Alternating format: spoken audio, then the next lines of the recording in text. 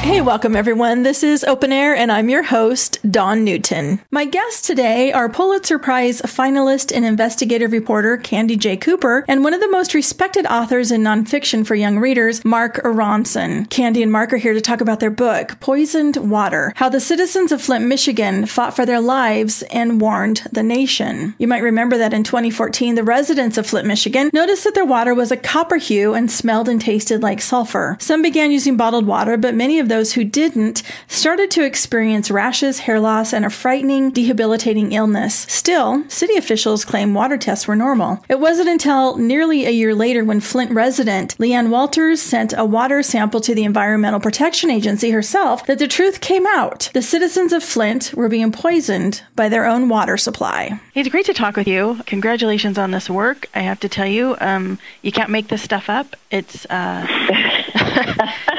You are so right about that. It's like, no. This didn't really happen. Right, but exactly. It did. And what we're talking about is Poisoned Water, How the Citizens of Flint, Michigan Fought for Their Lives and Warned the Nation. Candy Cooper, Mark Aronson, it's great to talk with you in this work. For those that aren't familiar with Flint, Michigan and Poisoned Water, tell us about this. Well, in 2014, Flint was essentially broke, and to save money, the state of Michigan, with the officials of Flint, decided to switch their drinking water source from the Great Lakes, Lake Huron, to the Flint River. And that turned out to be a terrible mistake. Our book traces the community response to that mistake and how the officials in government tried to stay the course. Yeah, if you think about it, think what you would feel like if you turned on your tap and the water was brown and smelly, and if you took a shower and your hair started falling out, and your kids are wading in a pool in the backyard and they come out screaming with rashes, and you're, and that was the less damaging part of the water, because you didn't know that the water was poisoned with lead.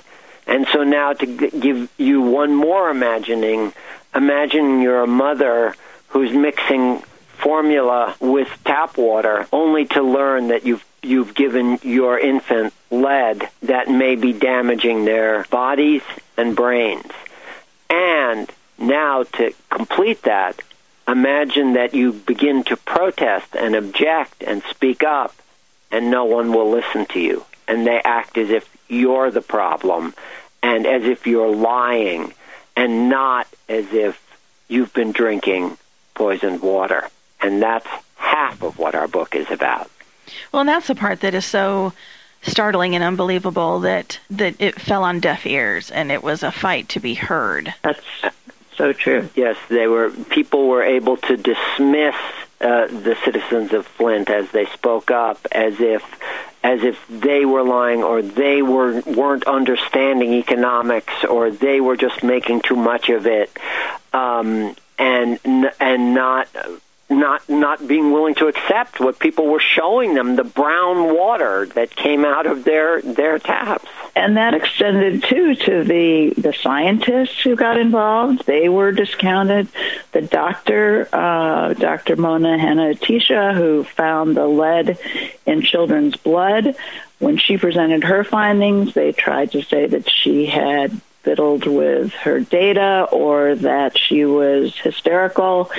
And so it was systematic, the way that the state tried to deny each and every piece of evidence that was kind of overwhelming all by itself. And finally, after 18 months, they acknowledged the truth. But by then, the whole city had been lead poisoned. And when you mentioned they, we know the state. Who are these individuals?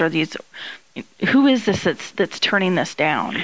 The state had decided that because Flint was in bad shape economically, that they would appoint one person, a financial overseer, to make all the decisions about Flint based on cutting costs. So that took power away from the mayor, from the city council. All of the elected representatives of Flint were kind of cast aside in the making of this decision. So once they had made the decision, it was the emergency manager, that's what they were called. And then the environmental regulators in the state who defended that decision. The governor's office was quite well aware of a lot of the problems that were cropping up in Flint, and even the EPA in Chicago, which oversees the Great Lakes, was turning a deaf ear to most of this. There was a whistleblower inside the EPA who really helped to expose this. But at all levels of government, that's why I think it's been difficult to hold any single person accountable, because you can see it across many layers of government. Did anybody offer them a glass of water? Yes, actually, the mayor drank water twice on television. And I hate to say it, but President Obama came to Flint, and he also drank water. Which was really unfortunate. But really unfortunate. But I think, Candy found, because she was looking, not only did she do research on the ground, but she did a lot of research looking at materials that have been released in court cases, etc. And there were emails where, when people started to bring up the problem of lead and lead in children, one of the administrators said, why are you complaining? What's a few IQ points? As if, you wouldn't mind having your child damaged. Right. And that they actually wrote that in an email. Yeah. And another email that came from someone at the EPA said, I'm not sure that Flint is the kind of town we want to go out on a limb for. Now, I don't know what that means, but to me it says, let's discount the town. Let's not do anything for Flint. And so this was going on at all different levels. So walk us through the research, the reporting process, how you got to the community activists, how this got turned around. Well, the first thing that I did was to visit Flint. I had always wanted to write about the day-to-day experience of a cross-section of the community. So I met with a lot of different people. I went to a lot of different neighborhood meetings and forums and dance concerts, and I went to church. And then I met repeatedly with this group of 15-year-olds, and they really helped me to understand what it's like growing up in Flint, what some of the challenges are. And then they also told me stories about their friends and family who were having experiences with the water. And so that reporting really helped to tell the story, especially when you were getting into, some of the documentary evidence that, can be dry. And what we tried to do was put those things together so that you could actually feel what it was like to live through this, while also hearing the voices of the government officials through their emails and written communications. What do you want the readers to take away from the story? Well, I would like them to have a better understanding of just how harmful and difficult the Flint water crisis has been for the people of Flint, and the fact that it is ongoing in a lot of different ways. But as far as like an inspirational message, I think it would be to trust your own self, to trust your instincts. When you see something that you believe is wrong, don't accept authorities saying, don't worry about that. It's fine. If you don't think it's fine, stand up and actively pursue a change. And I think Flint is a wonderful story of ordinary citizens becoming activists, coming together across a lot of difference, and making a change. So there's a real inspiring aspect to the book. What was the catalyst that made government officials pay attention? Well, I think the evidence had been accumulating over time, citizens speaking out, many going to city council meetings, writing letters to the editors of newspapers, filing complaints with the state. Then a scientist came along and helped the citizens to do their own science experiment. They sampled 300 homes. So that was an overwhelming amount of evidence showing that this was a widespread problem. And then Dr. Mona came along and demonstrated that there was lead in the blood of children. So there were those pieces of the puzzle that kept building. And I think maybe the tipping point was when Dr. Mona presented her findings. Even those were disputed by the state, but the Detroit Free Press did their own analysis of the numbers and supported her work. So, but that was 18 months after the water switch. So it took quite a long time for the authorities to admit to their error. I would add that, something that Candy really described very well is that initially this was reported on from early on, but for a long time the way the press reported it is one from this side, one from that side. So you have an angry mother and you have a seemingly sober and rational official.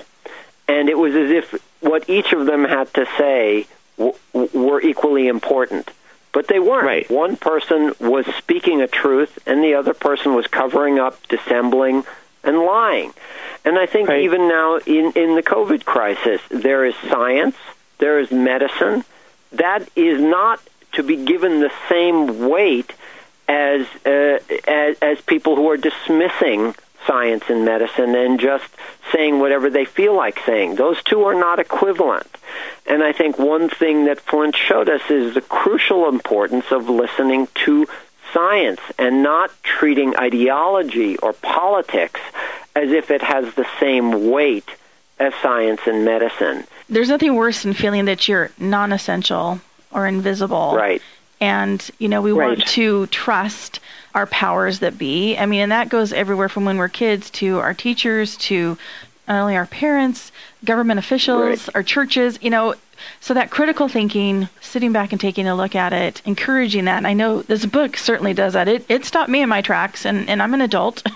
and, getting that information and being able to have those conversations with our young adults, too, and encouraging them to do critical thinking and to kind of question some of the behaviors that we're seeing out in the world today. Yeah. Right.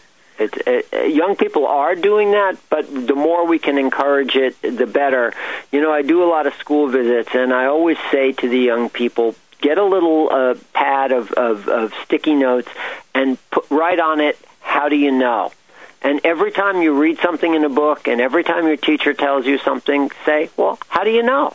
Things aren't true because they're told to you. They're true because you've researched them and found evidence, and you as a young person have every right to question what's told to you, to seek evidence, and to look for more information. And that's, I think, something we need to stress at all times. Yeah, I think that our book, coming out 6 years after this started, has the benefit of being able to look retrospectively at how people did speak up from the very first day and how they were ignored. I don't know if you could actually see that happening in the moment. Certainly, Flint residents felt it, but when you look at it retrospectively and how the government was responding, it really shows. One of the people in the book describes how she felt like this cartoon character who was speaking and out, and nothing was coming out of her mouth. No one would hear her, and no one would listen. And that was, I think, what you can see very plainly looking backwards. It's like that nightmare that we all have at some time. Exactly. Yes, exactly. You're screaming, something's coming after you, but nothing is coming out. So yes, that's exactly what that is. Well, the book is Poisoned Water, Candy Cooper, Mark Aronson. It's been a pleasure talking with you. Where can we find the book and learn more about your work? So anywhere books are sold, you can find it. There is more information on the Bloomsbury, that is the publisher's website, and I hope your readers take a look at it and see how it speaks to them. Well, again, I appreciate this time and I appreciate this work. Thank you. Hey, thanks for listening to Open Air. I'd also like to thank my special guests, authors Candy J. Cooper and Mark Aronson, for their work and book, Poisoned Water, How the Citizens of Flint, Michigan Fought for Their Lives and Warned the Nation. For more information, you can visit bloomsbury.com. You've been listening to a KPOV Critical Conversation. To hear more engaging interviews on important topics, please visit kpov.org/critical-conversations.